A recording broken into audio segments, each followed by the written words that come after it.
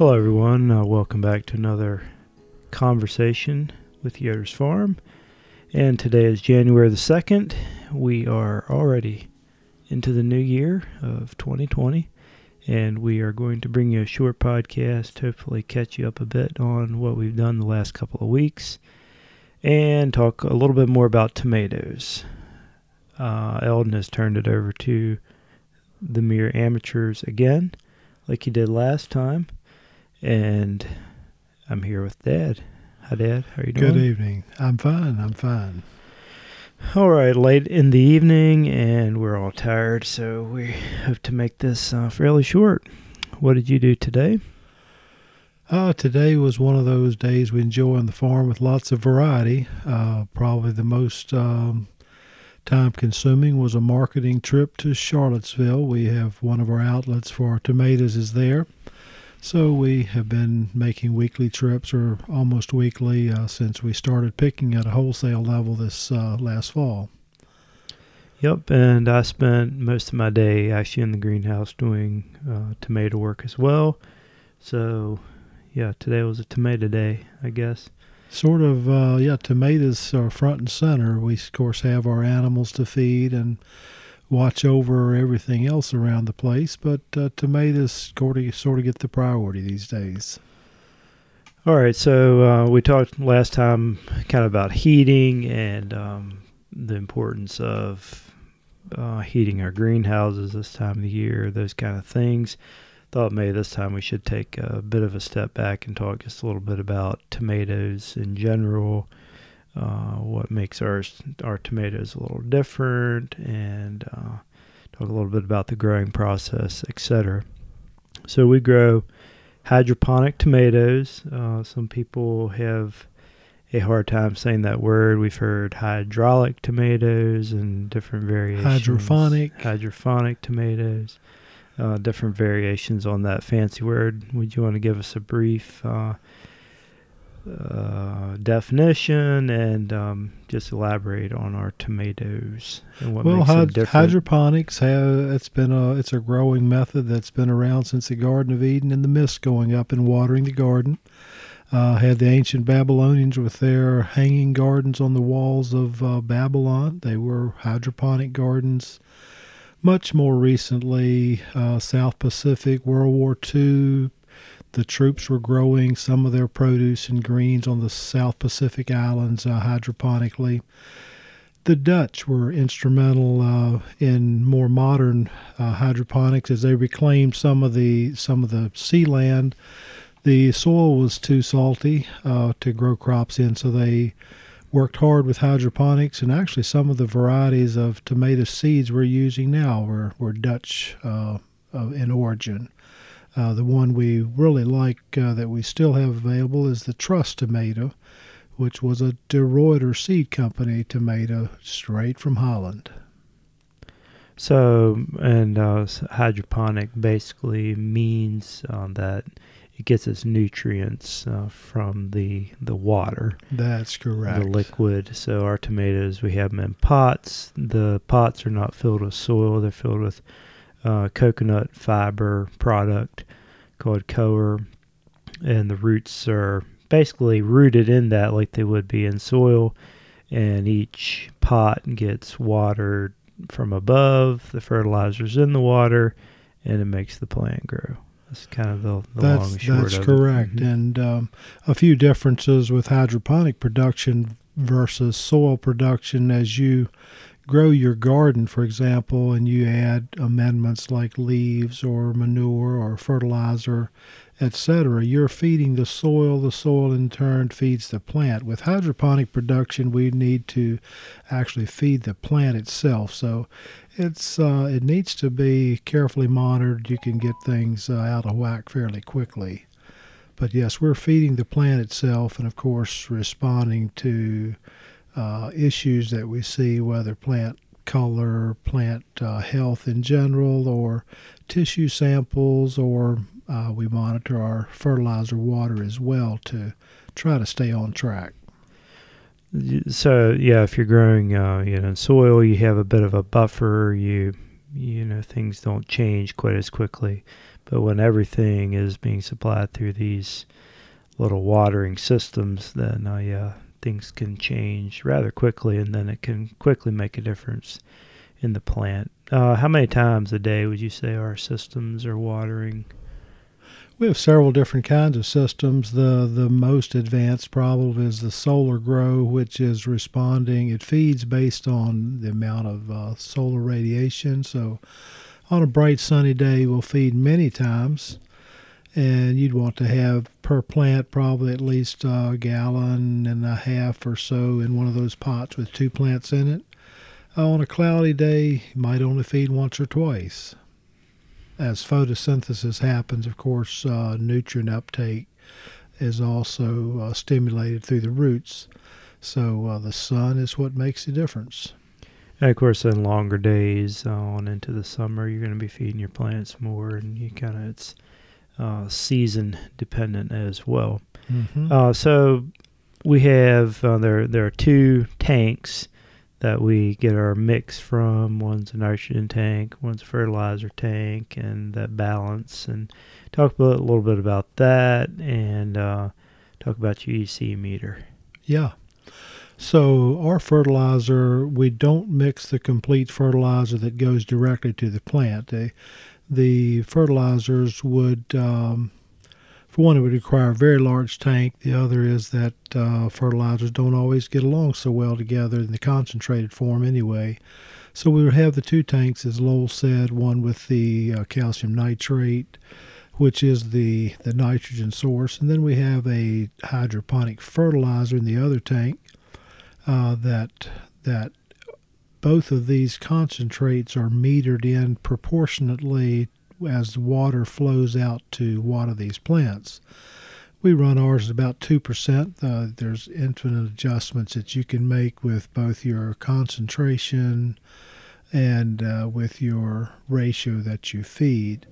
What we're doing, there's science behind it. Be honest with you, it gets to be kind of like feeding cows.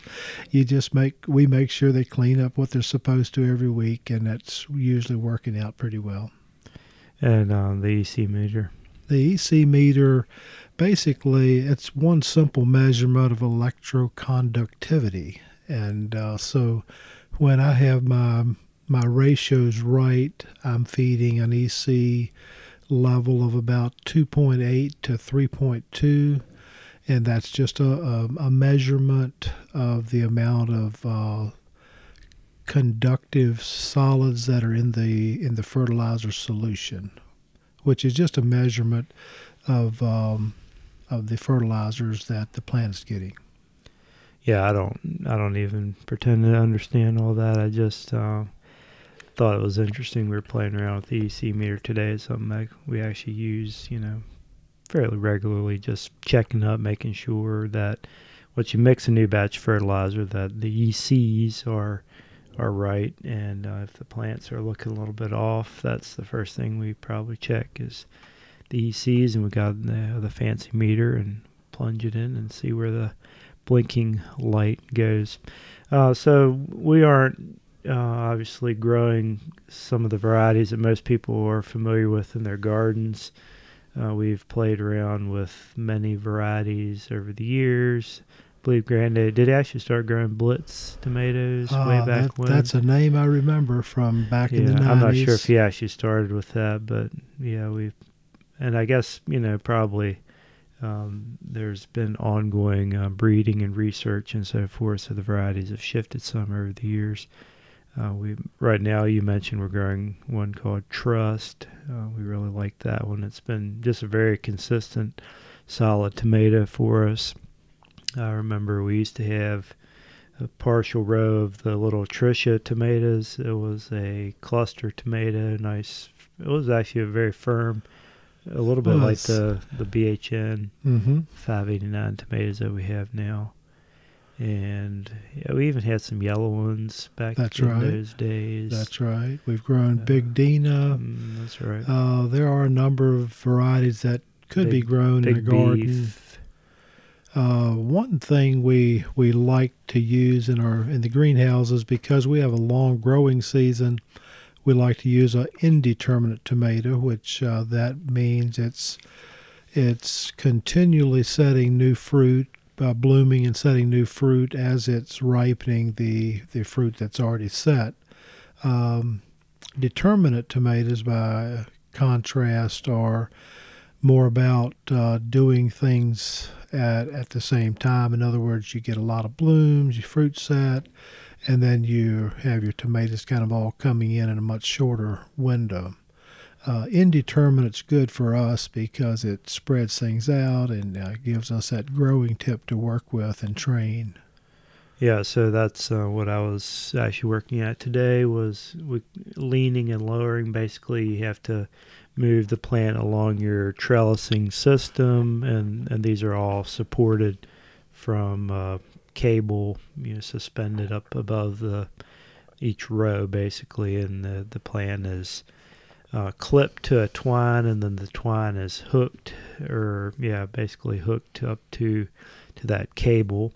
And usually every 2 weeks, we try to, if the plant's growing, we lean and lower. So you take off maybe 3 to 4 leaves on the bottom, 4 or 5, depending on how much it's grown. Drop the plant a little bit so it doesn't poke up past the cables, and this makes everything more manageable. So that's what I was working on today. And then I usually work on clipping at the same time, bottom leaves, clipping, and then you talked about training. Basically, you have this growing point, and then suckers form off of that. And since we want the thing to keep growing straight, and we want one growing tip, basically we have to sucker every week or two, and basically means just popping them off. Usually 3, 4, 5 per plant per time. A little hard to explain exactly what a sucker is over the air, but anyway, it's a little unneeded thing that keeps the tomato from getting all bushy. Keeps it focused. Yeah, keeps one growing tip, and basically we're just stacking tomato clusters up this plant. If everything's doing well, you don't miss one. You have 6, 7, 8 clusters of tomato at a time, from little marble or smaller, actually blooming, and then marble size, stepping on down, golf ball size, to a nice, hopefully half-pound cluster of 3 or 4 or 5, mostly red ones at the bottom. So that's the goal. The goal, and how it's supposed to look doesn't always look that way. We're looking at blooms up top. We talked a little earlier about, sort of monitoring the plant to see how its health is. Well, a good bright yellow bloom is a good indicator that things are trending well. It also tells you better have your bees working or getting that pollinated, so it can go ahead and set that little pea-sized tomato. Yeah, and we use bumblebees to do that. They work better inside a greenhouse than, say, honeybees. They somehow get oriented a little bit better in a smaller space. So we just buy those, get them shipped in, and generally use a couple per house, especially during the winter months when there's not as much airflow.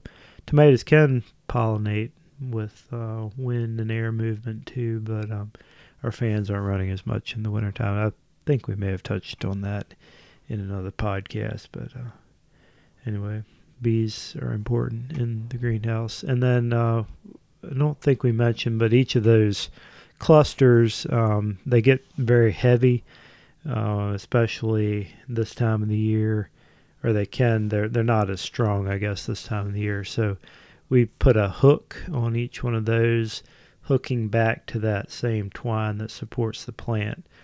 So each tomato cluster actually gets a hook, and that's part of the ongoing vine work that we do. So we've talked through sort of how we grow them. Would you say it's usually 3 months or so from the time we start our seeds till we would be picking? Of course, that's a bit weather dependent. Yeah, it depends. Like you say, in the fall, it's a little bit disconcerting to a living plant to take it from longer day length down to shortest days and then turn it around and start to stretch them out again. From here on out, we're past the equinox, so day length's increasing. I think our plants just tend to do better when it's a little bit more sunlight every day and days getting a little longer. That's sort of the way they naturally would grow. So yeah, we stagger. We have 3 greenhouses here. We stagger our plantings basically different times. We obviously don't need 3 greenhouses full of tomatoes at every time of the year. So we have kind of a fall house and then an early spring house and then another house. We sometimes grow some heirloom tomatoes. Another side note, we have found that these, with a few tweaks, we can also grow cucumbers with the same mix. We can grow them hydroponically, and they can actually be quite productive with a little additional fertilizer. And this year we've actually played around with some squash too that seem to be doing pretty well. And I think there's an eggplant or 2 over there for our own use. That's right. And, we've done peppers. Peppers do pretty well. A lot of interesting things you can grow this way, but of course tomatoes are kind of our bread and butter, and that's what we can grow during the winter time, so that's what we do. So last thing we'll touch on here in regards to tomatoes, I'll talk a little bit about marketing. We try to have our tomatoes available starting about the 1st of November, right after the maize closes, and all through the winter, as long as our plants are doing well, which usually we have at least enough to supply our little farm store here. And then we try to have them on in to July ways, about the time that field tomatoes and garden tomatoes are coming in. And then the greenhouse get very hot, and the tomatoes, it's just more challenging than growing them inside. And that's usually about the time we wrap them up, clean out the greenhouses, and sterilize things, get ready to start another growing season. So talk a little bit about marketing. I mentioned we sell quite a few right here at the store, walk-in customers, and where the rest of them go. Yeah, marketing is a fascinating thing, and if anyone wondered about raising produce, generally good advice is to sort out your markets first. Well, ours have kind of evolved along with the rest of our operation. We do have several distributors we've been working with for numerous years, and we've been blessed in that regard. And we have marketed other products. In other words, our strawberries are going the same directions as the tomatoes. In the past, we have grown some sweet corn on a wholesale level for several years that followed the same channels. So that's been very helpful to have some consistent places to move those tomatoes along. Not too many just individual stores, especially not locally. We're happy with folks coming right out here to the farm. There is a store in Madison Heights, several that we supply in other areas. But yeah, marketing is a little tricky. We do want to prioritize our farm store right here at the farm. We'd like to have folks coming out here. This gives us an opportunity to market our seconds, our slightly defective or not quite as nice tomatoes. We can give you a smaller size. We can give you a deal on those. But yes, marketing, to balance production and demand, not have too much of one or the other can be a little tricky because we're not dealing with exact measurements here. It has to kind of be done on the fly. Yeah, we've kind of found a niche. Some CSA people have used our tomatoes in the past, and then in the fall, but especially early spring when some other produce stands get started, March and April, farmers market type places. A lot of our tomatoes would go those directions. We've sold tomatoes, well, a lot of them north to Charlottesville, and then a few would end up even in D.C. by a couple of various channels, markets, and through the local food hub in Charlottesville, and then some go west, Roanoke accounts to a distributor over in those parts, and yeah, that's about it. All that I can think of off the top of my head. And demand is really, really good right here, particularly when we have lots of traffic in for those strawberries. So that's a very symbiotic relationship there. Strawberry pickers seem to like other colors of red as well, so they take lots of tomatoes home with them. Yeah, and we have people who kind of make it their weekly stop to swing by the store, especially through the winter time and spring, when they might grow tomatoes themselves at home in their garden, but they have no access to a high quality, really good tasting tomato in the winter time, and so they swing by and get their weekly allotment. So, all right, I think that probably covers about as much about growing tomatoes that we want to get into tonight. Probably so. I think you have a fire or two to fix, and I have a painting project I'm working on at home, so it's about ready for the second coat. Thanks everyone for listening, and don't know if it will be us next time, or maybe Eldon will grace us with his presence back in the studio. But until next time, whatever he says at the end of the podcast, you should do that. And I don't know why podcasts always say you should subscribe and do all that stuff, because every podcast always says that. So I'm not going to say that. I'm going to find the little red button right here and have a happy new year, stop. Everyone. All right. Happy New Year. See ya.